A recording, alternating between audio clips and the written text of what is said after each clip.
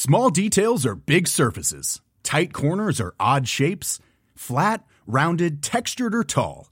Whatever your next project, there's a spray paint pattern that's just right. Because Rust-Oleum's new Custom Spray 5-in-1 gives you control with 5 different spray patterns.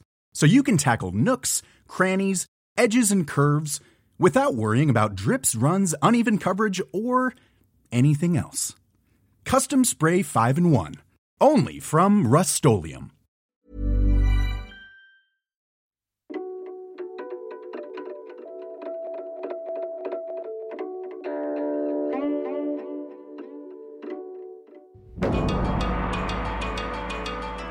I'm Alice Su, Senior China Correspondent for The Economist based in Taipei, and I'm here with my co-host, David Rennie, our Beijing Bureau Chief. This week, in honour of the holidays, at Drum Tower we're taking a break from the pandemic and from party politics. This is who I am, and this is how I'm going to connect to you, stranger in time and space. We're exploring one of the most famous poems in China, Chunwang, or Spring Landscape. It's written by the 8th century Tang Dynasty poet Du Fu. I think what comes across is he's just like us. There's something really universal about it. This poem, written over 1,000 years ago, is still learnt by heart by every school child in China. It's considered one of the greatest poems in the Chinese literary canon, yet it's relatively unknown outside China. We're asking, why is this poem still celebrated in China and so resonant today? It was a tragic time for Chinese history because there was then the greatest civil war ever happened in China. At the time, millions of deaths, and Du Fu was a witness to that. Is there something about the ambiguity of classical Chinese as a language that makes this poem difficult to translate, but at the same time ideal for carrying multiple meanings? We'll speak to an enthusiast for this poem from Britain, we'll speak to its translator in France and a scholar in the USA, and we'll ask how close can outsiders get to this poem in translation? This is Drum Tower. From The Economist.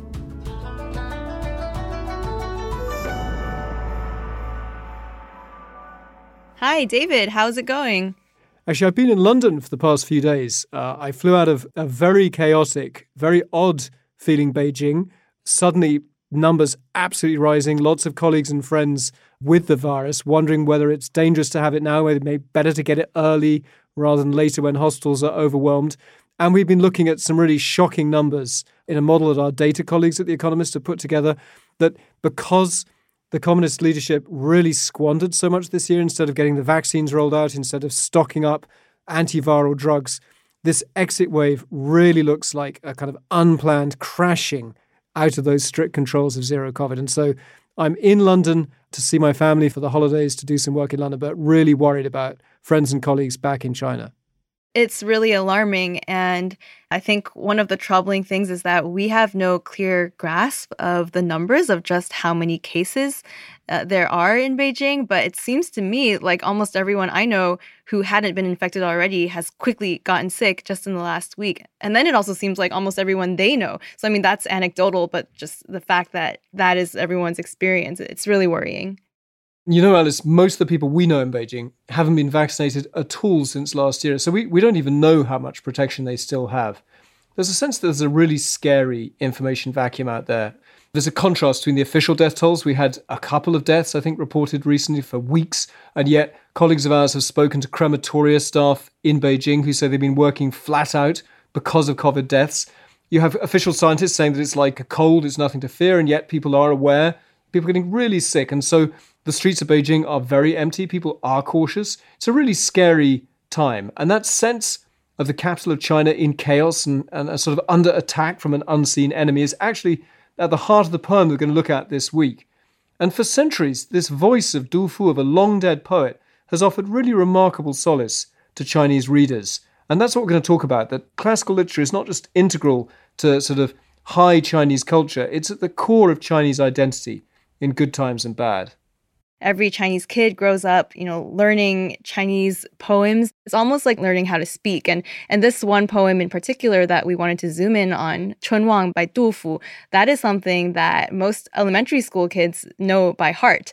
In Chinese culture, from the time you're 4 or 5 years old, you start memorizing this classical Chinese poetry, and you might not even know what it means because it requires a little bit of translation, even just to turn the classical Chinese into ordinary Chinese.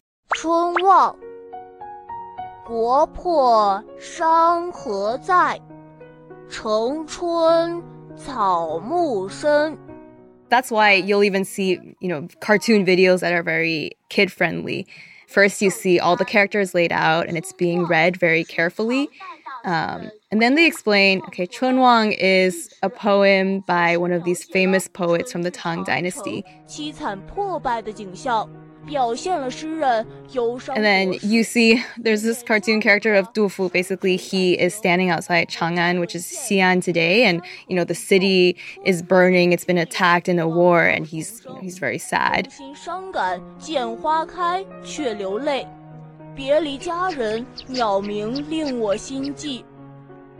The poem is all about Du Fu seeing his hometown and his homeland destroyed. He looks at the city and he sees that the mountains and the rivers are still there, but the city itself is broken, and he sees that the city is overgrown with grass. Do you remember learning that poem at school? It's funny that you asked that because I was thinking about it and I can't recall exactly when I learned it, but when I saw it, I saw the first line, right, 国破山河在, and then I was like, oh yeah, that poem. It's like almost feels like it's just always been in my head. But I'm sure I read it at some point somewhere, or maybe in one of these books of like 300 Tang poems that parents make their kids read, and they have their kids recite them at holiday parties to impress the adults. As a British kid, you do learn poetry, but it's kind of a literature lesson. We celebrate poetry in the West, but somehow at one remove from kind of everyday adult or political life. You console people at a funeral, or it's for inspiring people at a grand occasion. So remember the amazing poem that Amanda Gorman read at Joe Biden's presidential inauguration. And there are poems on the underground, poems on metro trains in different capitals to ease the daily commute. But I think for public figures like politicians or business leaders, dropping a classical tag or an allusion to a famous ancient poem, that's kind of showing off, I think, in the West. Learning the canon is something you do at school in a classroom. Well, I mean, I think it's showing off in Chinese too, but it's showing off in a way that is respectable and appreciated. It doesn't have to be that you're doing it in a scholarly context. You could be a company boss, like toasting people at the year-end dinner, and you drop a line of poetry in there. People are like, oh, he's educated. Like he knows so much. He just made that reference. And of course, that can go the wrong way, right? Wang Xing, the founder of Meituan, the company that sends all those yellow uniformed delivery drivers all over China, he managed to wipe $26 billion off the stock market value of his company by quoting a Tang Dynasty poem in his blog, which talks about an emperor killing disloyal scholars and burning their books. And although he later pretended that he was talking about commercial rivals, everyone knew that it was basically a dig at repressive policies under China's current ruler, Xi Jinping. Yeah, so these references, it's like you don't even need to explain them. You just mention one line or the other. Everyone knows what you're talking about. And those kinds of poetic references are really prevalent in pop culture as well. So many of these poems are turned into songs that you sing at holidays, or you see them, on TV shows, on game shows where people are being quizzed. And anyone at any level of Chinese society is expected to know at least a little bit of poetry. So what you're hearing now is a game show, and this policeman is being quizzed on, whether he can identify and rearrange the characters from that poem, Chunwang. 告诉大家一个好消息，我今天的目标实现了，白头搔更短，浑欲不胜簪。 And you see that he gets really excited, and he's like, I got it. Like, I know what this poem is. And of course, everyone in the audience also knows what it is. Everyone recognizes it because they all had to memorize it when they were children.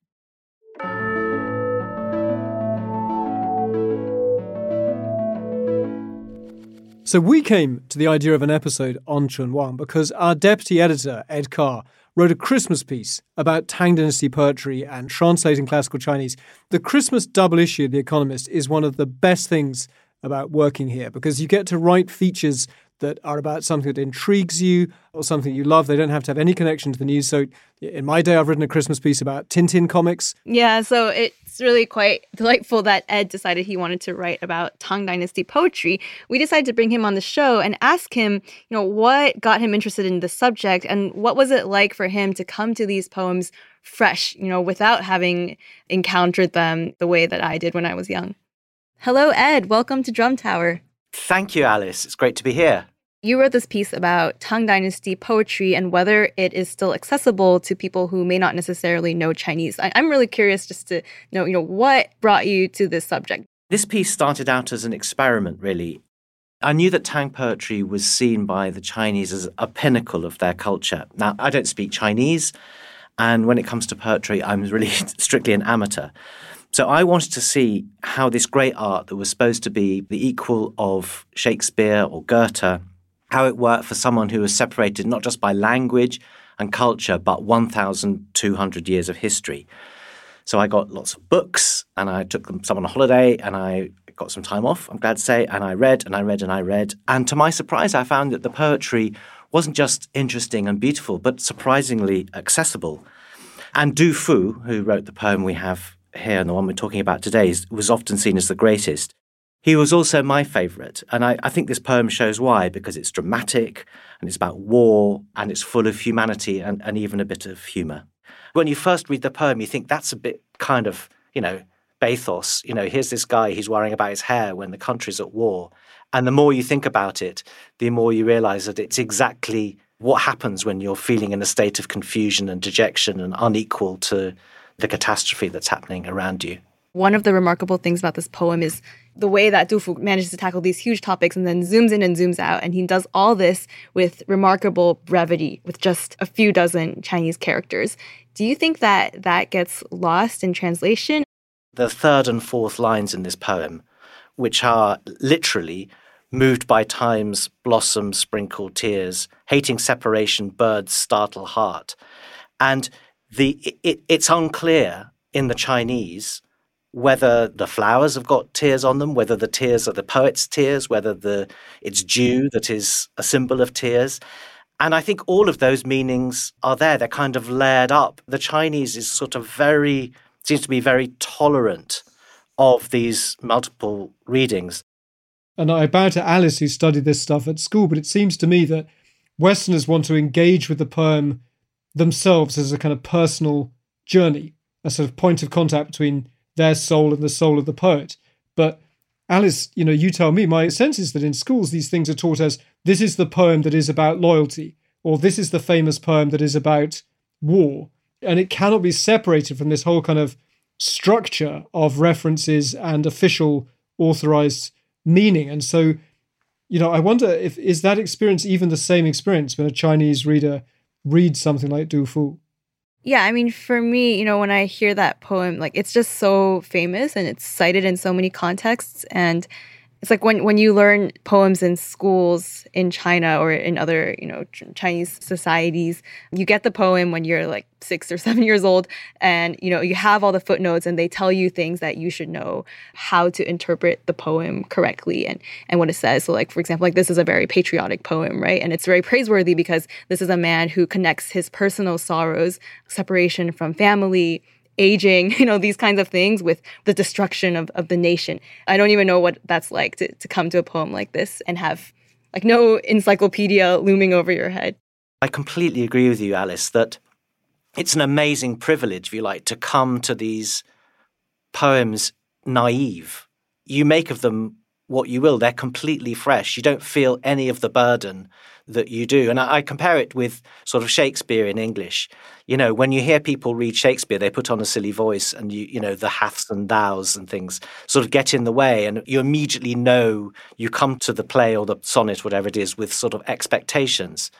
Well, I came to this stuff completely open to it.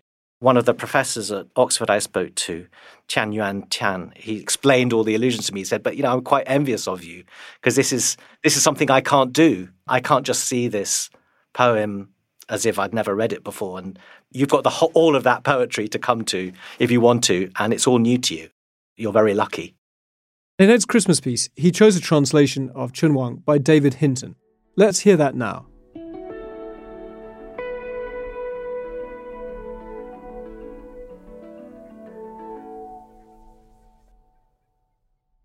So the title is Spring Landscape.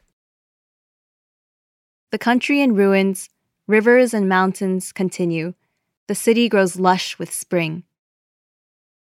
Blossoms scatter tears for us, and all these separations and a bird's cry startle the heart. Beacon fires 3 months ablaze. By now, a mere letter's worth 10,000 in gold. And worries thinned my hair to such white confusion, I can't even keep this hairpin in. I particularly liked the last two lines where he says, and worries thinned my hair to such white confusion, I can't even keep this hairpin in. It's not particularly elegant in this translation, but the sentiment is fantastic because it's so human to be worrying about yourself when what's really happening is the country's falling apart. There's a very brilliant scholar here in Beijing, Dong Qiang. He's the greatest living kind of Chinese translator into French. He is actually a professor at Peking University. He says that if the translator decodes everything for the reader in advance, it would be like chewing a dish before giving it to a gourmet, and the poem would lack all flavour. But his worry is that that's actually a barrier, that it is one of the reasons why Chinese culture isn't as famous as Shakespeare, isn't as famous as Dante or some other European writers, that there's a kind of barrier of comprehension. Do you think that's right? When it comes to translation, I found a really good place to start was a very slim volume called 19 Ways of Looking at Wang Wei by Elliot Weinberger.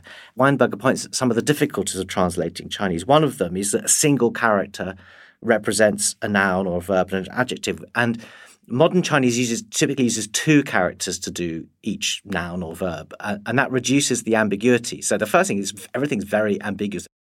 The second is that nouns have no number. So there's just rose, and it could be this rose or roses. It's all roses in a sense, as well as this one. And very often there are no pronouns. So it's both the poet, but it's also everybody. And there are no tenses very often. It's just a verb. So it's was happening, it is happening, it will happen. The meaning floats. It's both specific and it's universal. And that's actually part of the poetry's strength. Now, if you look at this fascinating book by Weinberger, I think one of the things that comes across is there are lots of bad translations and there are lots of mistakes that people make, often with the translator imposing too much of his or her kind of view of what the poem should be. But the other thing is that there are lots of good translations. There are many, many ways to translate a poem well. And when I was researching this, I spoke to Steve Owen, who had been a professor at Harvard and has probably translated more of Du Fu than anybody. And he interestingly said that he translates a poem differently according to the audience. If he's writing it translated for a scholarly journal, he's very, very precise. And the beauty and flow of the language might suffer. If he's doing it for his students, he'll revise translations until he finds something that immediately appeals to them. There is no right or wrong translation. There are kind of renderings. Ed, thank you so much. Thank you, Ed. There's been this huge debate over the years about whether scholars drawing on their erudition or poets kind of using their intuition make for better translators. And I think the classic example of that is the American writer Ezra Pound, because he didn't know any Chinese and he was actually working off second or third hand texts going through Japanese into English. And he made some pretty serious mistakes when he was translating some famous poems. But that very sparse, spare kind of feel of Chinese poetry in his great collection, Cathay, really set the idea for many English speakers about how Chinese poetry sounds. But I think that's also what I like about poetry is that it's sort of a more generous field, right? Where you're trying to make someone feel something the way that the original poem does. And, you know, if you're doing something like journalism, when we're translating, we want to be exact. But that's the difference between, I think, journalism and literature, right? There's more freedom in it and there's more graciousness in it. And in the Chinese, there's more ambiguity, which can make it more difficult, or it can just lend itself to creativity and many different ways to translate. So we'll be back in a moment to look at some of the ways this poem still resonates in China. I'll be talking to a Chinese literary critic about some of the classical poetry that doesn't make it into the canon. But first, if you're an Economist subscriber, you can read Ed's Christmas piece about Tang Dynasty poetry and a whole lot more, including a really beautiful piece about how emigrants from one small corner of China have made an outsized mark abroad.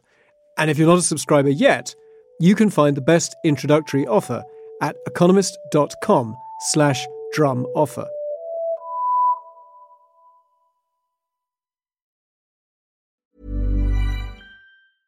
Even when we're on a budget, we still deserve nice things. Quince is a place to scoop up stunning high-end goods for 50 to 80% less than similar brands. They have buttery soft cashmere sweaters starting at $50, luxurious Italian leather bags, and so much more. Plus, Quince only works with factories that use safe, ethical, and responsible manufacturing. Get the high-end goods you'll love without the high price tag with Quince. Go to quince.com/style for free shipping and 365-day returns.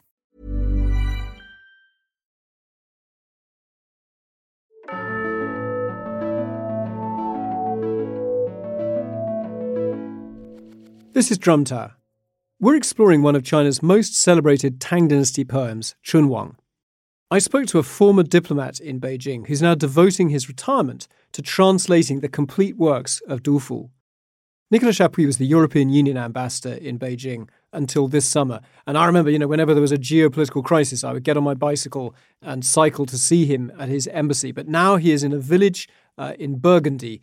So Nicolas, who was posted in China many times since the 1980s as a French diplomat, he's now taking a very scholarly approach to this. And he said that Chunwang is seemingly very simple, but is actually one of the hardest poems to translate because some of its most famous lines are really ambiguous. And I asked him to choose the hardest lines, and he came up with the third and fourth lines of this poem. So, Alice, you just read for us David Hinton's English translation. So it's the one where it says, "Blossoms scatter tears for us, and all these separations in a bird's cry startle the heart."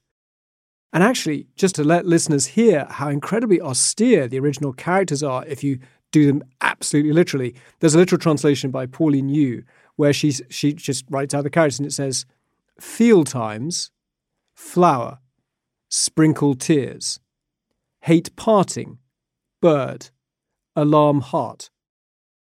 And Nicolas, he's written these amazing commentaries that go with his translations, and he makes the point in the commentary for Chunwang that the central question here is nature coldly indifferent to the suffering of this wartime city and the poet? And so he's crying because he's looking at the flowers. Or is nature somehow empathizing with him and the flowers themselves are crying? And this is something that poets and scholars and lovers of poetry have been debating for almost 2,000 years. Well, this couplet that you just mentioned is one of the most famous in all of Chinese poetry, 2,000 years of Chinese poetry, because it is, as you say, austere, very ambiguous. You don't know who is reacting to the times, to the moment. You don't know if the flowers cry, which, literally it seems to mean that, but does it make sense? Have you ever seen a flower cry? And in Chinese poetry, flowers do not cry, so it doesn't make sense. And why do birds alarm the heart? Are the birds the subject? No. The poem that you are extracting this couplet of is a poem about a terrible time at the moment it is written. Du Fu is alone, separated from his family because of a civil war. He's prisoner in Chang'an, the capital, today Xi'an. And the war started during the winter. Spring is back there. Now it's March, April. And what does he see? He sees that the state, the country, the dynasty has vanished. Rebels have taken over power. And the spring is back and everything is normal. Vegetation is lush. But he says two things which I think are crucial. One is, responding to what happenings, the flowers of the spring, the Chinese say, add the tears, tian lei. And there's no other way to understand that than to say that the flowers make me cry. The flowers of the spring make me cry. They shouldn't be there. It is a tragedy. We should be mourning, Like in Ukraine today, when the spring will come back and the war is not over, will the flowers make Ukrainians cry? Nicolas, in his commentary, he says that it is ambiguous, but actually in his own translation of this poem, he absolutely plumps for the idea that it's the flowers that are making Du Fu cry. So in the French, he says it's, moved by the events, the flowers make me cry, undone by separation, the birds kind of tug at my heart. So in French, it's actually very beautiful, isn't it? It says, ému par les événements, les fleurs me font pleurer. Défait par la séparation, les oiseaux sont poignants. But if you take another really famous poet, the Mexican Octavio Paz, who doesn't have any Chinese at all, was working off English and French into Spanish and is actually quite an important source for Spanish speakers of Chinese poetry. He goes for a very much looser version. So he talks for the same two lines. He talks about these hard times, tears in the flowers. And then he says, the flights of the birds draw farewells. Dureza de estas horas, lágrimas en las flores, los vuelos de los pájaros dibujan despedidas. So it sounds beautiful, but it's a lot further from the original Chinese. Yeah, when you're reading these translations, what strikes me is that when you take these lines out of Chinese, you're forced to make it clearer. Otherwise, it just doesn't make sense. You have to assign a subject to it and say, the flowers made me cry. But to me, in Chinese, kind of part of the beauty of this poem is that it's not totally clear, right? Like you start with a verb, you start with gan, you start with like feeling, and then you're like, who's feeling? And then you're like, who is crying? I really like Chapuis's explanation where he's saying it's the flowers of the spring make me cry and it's a tragedy. But I like it because that's how I read the poem. But I do know that this is actually still debated within Chinese. And even when we were preparing for this episode and I was watching, cartoon videos of the Du Fu poem, I saw all these arguments happening in the comments where people were saying, no, it's not, the flowers are crying. No, the poet is crying. And so it's not totally clear. So, Alice, of course, there's one more bit of ambiguity, right? You mentioned that at school, you're taught it as this great patriotic poem that Du Fu is worried about the country even as he's suffering himself. But there's another way of looking at it, that this is also a form of solace if you are unhappy about a bad emperor who is not running the country well in times of chaos and suffering. And I asked Nicolas Chapuis, who he has a lot of friends in China who are intellectuals, great scholars who may not be that happy about the hardline direction of Xi Jinping's current rule, and asked him, what do they feel when they read this poem by Du Fu, who wants to serve, who wants to be an official in the imperial court, but his empire is falling to pieces around him? This poem is considered as one of the greatest Chinese poems of all times, I've said. And the first two characters of this poem is the state is in shambles. And so many times in China, the state has been in shambles. And so how do you deal with that when you are a scholar, when, like Du Fu, you're supposed to serve your country? If there is no country, whom are you going to serve? And the sense of misery, of course, today, and I've talked with so many Chinese friends about that poem, they all read it the same. The tragedy of the Chinese intellectual who has nothing anymore to rely on. He knows what should be done. Spring has to come every year. If the emperor is the son of heaven, as it should be in the Chinese tradition, then the emperor must allow spring to bring luxuriance and happiness and love. And when he does not, then it is a time to call out his name. And this is what is happening in Beijing right now. It has a distinct echo today when Chinese intellectuals feel grieved by the failure of their government, to bring about the spring, the chun that they wish for, Wang. You were in China in 1989, a really dark time. You were very involved in helping people escape from mainland China to get out to Hong Kong. I think I'm allowed to say that. So you've lived through some very dark times in China. What does this poem mean to you? It means that there are voices who can decrypt the times, 干事, respond to the times, and the voice is so true to the heart of everyone that Du Fu's voice is still relevant today. This is extraordinary. For me, Du Fu embodies the destiny of the Chinese intellectual. He is that figure of a Chinese intellectual who wants to serve and just cannot serve. And China is so full of these people. In the Chinese tradition, going through more than 1,000 years, you have this voice of Du Fu and some others who are telling the Chinese of today and us, through translation, never lose hope. It's terrible, it's difficult, but it is possible to decrypt the times and to bring light in the darkness.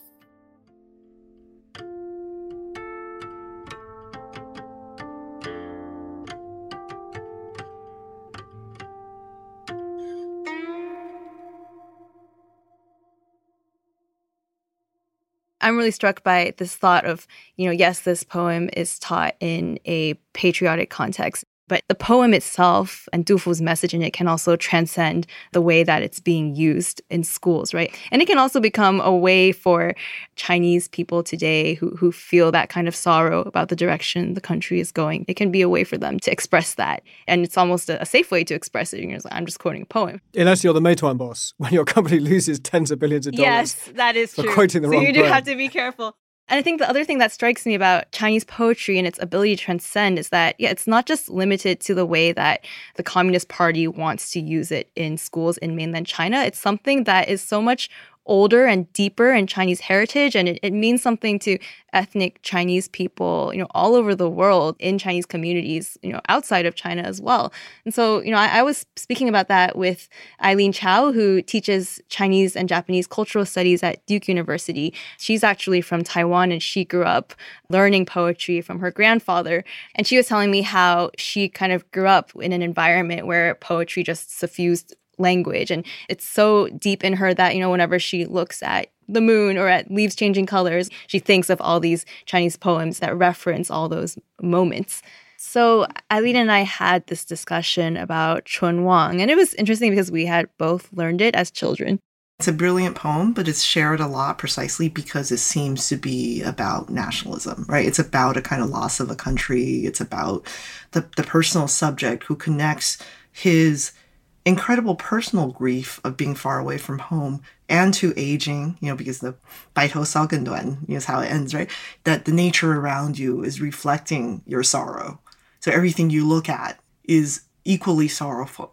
And so I feel like this is almost like it hits all the notes. It's one of those poems that has every element that we think of in terms of classical Chinese poetry. And then it also is a poem where it benefits a lot from biographical reading, right? So that Du Fu lives through, and he is, his moniker in Chinese is 爱国诗人, right? The patriot poet, right? The loyalist poet. He was someone who felt very fiercely about the dynasty and was kind of displaced. Everything is kind of embedded and interwoven with your own sense of grief, which is something that is considered a hallmark of Tang poetry, right? That nature and you are one. So you're always seeing your grief projected onto the world around you. The kind of indifference of the natural world to your human pain is kind of the trope of Tang poetry, right? But in this poem, it's also that your pain suffuses the natural world so that it responds to you, right? And either way, it's painful. Yes, precisely. either like, oh, the natural world is so indifferent, or like, I see my pain all over the natural world. And I do think that's an interesting thing too, just about to think about Chinese culture and how so much of the poetry is suffused with melancholy and this kind of 爱国情怀, right? Like this idea of like, I can't be happy while my nation or my people are suffering. But you wonder about that because, as you know, how do poems get passed down, right? Short of the, carvings on walls, it's anthologizing, it's what's collected. But, sometimes women's poetry, there's a whole kind of minor tradition of kind of more sensual poetry, erotic poetry in Chinese tradition, right? But those are not things that people know as well or are not as translated as often. Also, they're not taught to children to memorize. They're not taught to children to memorize. Yeah. Precisely. One of my favorite poems by Li Qingzhao, who, the great Song Dynasty woman poet, people usually know her sad poems, but one of the poems I like is how basically she talks about how she goes out drinking with her friends or maybe by herself, and then she gets lost on the way home, and the poem says, 真度, 真度, like, how do I get out? How do I get out? 惊起一滩沙路, I startle a beach full of egrets. But I love that the poem is all about language, and when you get stuck, in poetry, it can metamorphose into birds, right? Maybe in real life, you're still stuck in your boat in this little sandbar, but in the poem, she's able to take your attention, look skyward, and the birds fly away, right? So poems are also about breaking these kinds of boundaries, that might exist in real life. And there's something really fun about those kinds of poems, but they're not as, anthologized and translated. Yeah, which has to do with who's doing that anthologizing. Right, precisely. So Du Fu is like the proper poet, so. You learn this, and with it, you learn all the proper feelings to have about being Chinese. And Precisely. And it comes with all that. And we're not going to give you that other poem about being a woman and breaking free. Right, precisely.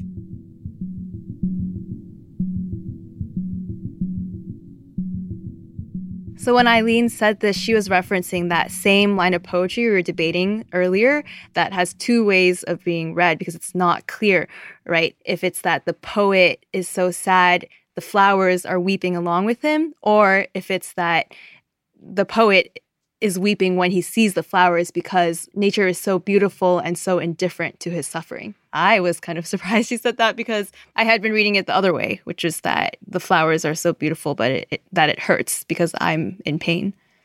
I'm really glad Eileen got into the question of the canon and what's admitted and what's not.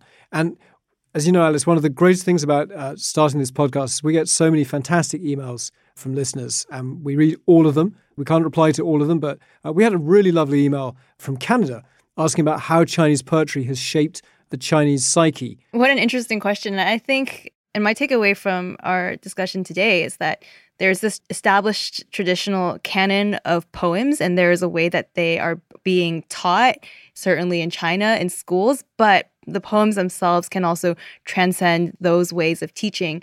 And I think, what's interesting to me and fresh is this idea of also people who don't speak Chinese and haven't received the poetry with all of that additional baggage. They can just come to the poetry directly through translation and take something away from it. But I do still think there is something really valuable and irreplaceable about hearing the original poem in its original language as it was meant to be heard. So let's listen to Chun Wang now in Chinese.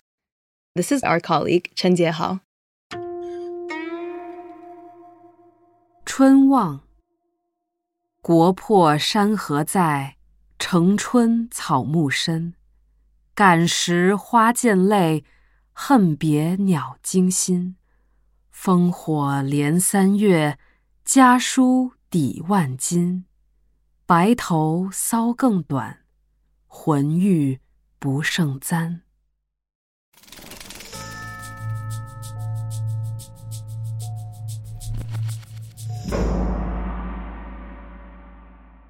It might be a little bit cheesy, and maybe it's just because I've been brainwashed by watching so many childhood cartoons about sad poets. But immediately when I hear the poem, I have this image in my head, and I have this feeling of, someone who is filled with grief for the nation, someone who is looking at the beauty of nature all around him, but can't feel it. When I hear it in Chinese, it's accessing a whole different part of my memory and my identity. It's like the language of my family. It's the language of childhood. And it's almost like I'm a different person when I hear it in Chinese. That's really moving. And as a foreigner who kind of struggles with my kind of mediocre working Chinese, clearly the music of that reading is so much more powerful than any translation. I have to say that we spent a lot of time talking about those, very powerful lines about the flowers. Not to get too personal, but as someone whose family lives outside China, the lines that really speak to me are the ones about him feeling that a letter from home is worth 10,000 pieces of gold.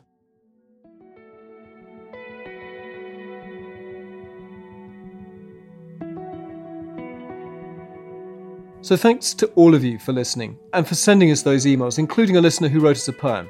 We'll have more Drum Tower in January on our new release day, Tuesday. And to all our listeners in China, please stay safe, and we're thinking of you. This episode was edited by Poppy Sebag Montefiore with production help from Barclay Bram. Our sound engineer is Weidong Lin, and the music was composed by Jocelyn Tan. Our executive producer is Sandra Shmuley.